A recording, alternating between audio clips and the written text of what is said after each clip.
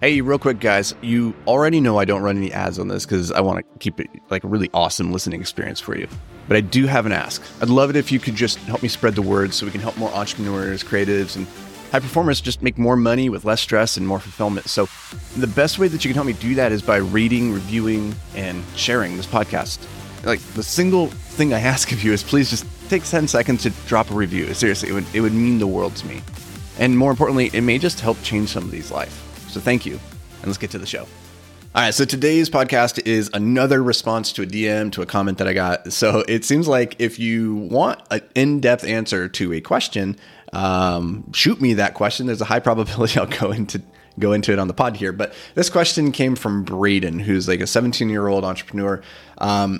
He wanted to know my thoughts on a quote that he had seen on Twitter, I think, or X, where it said, the quote was, "Worked all weekend isn't a flex, it's a prison."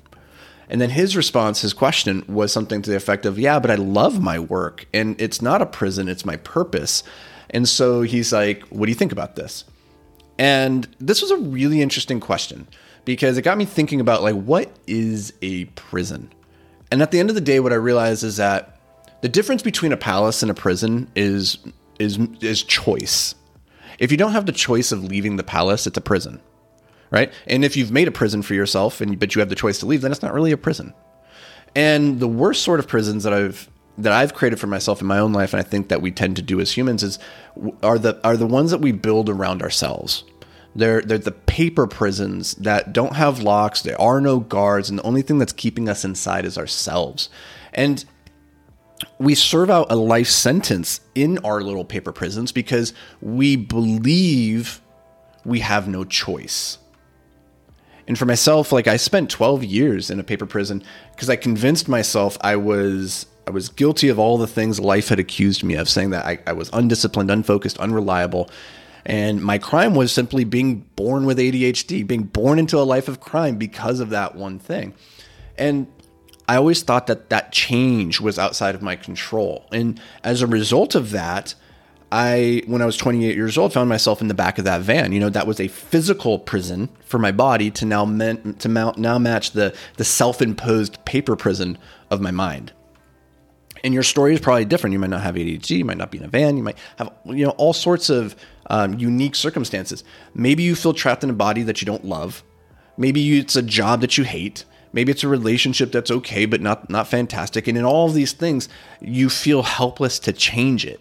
And so you stack all these things around you like impenetrable walls because you feel helpless.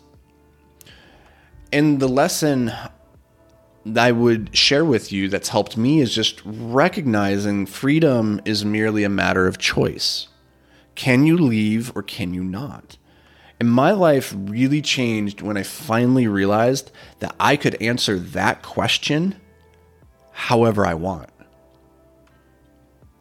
You have the ability to free yourself with a simple decision, a simple choice to leave whatever paper prison you've created for yourself. Recognize that there are no locks, there are no guards. The walls are all in your mind, and that you can free yourself, and I hope you do, because in this world, nobody is coming to rescue you. It's going to have to be you. You are going to have to be the one that stages the jailbreak. And I believe in you. I know that you can do this because I've seen so many others do it before. And if they can do it, I'm confident you can as well. So take this.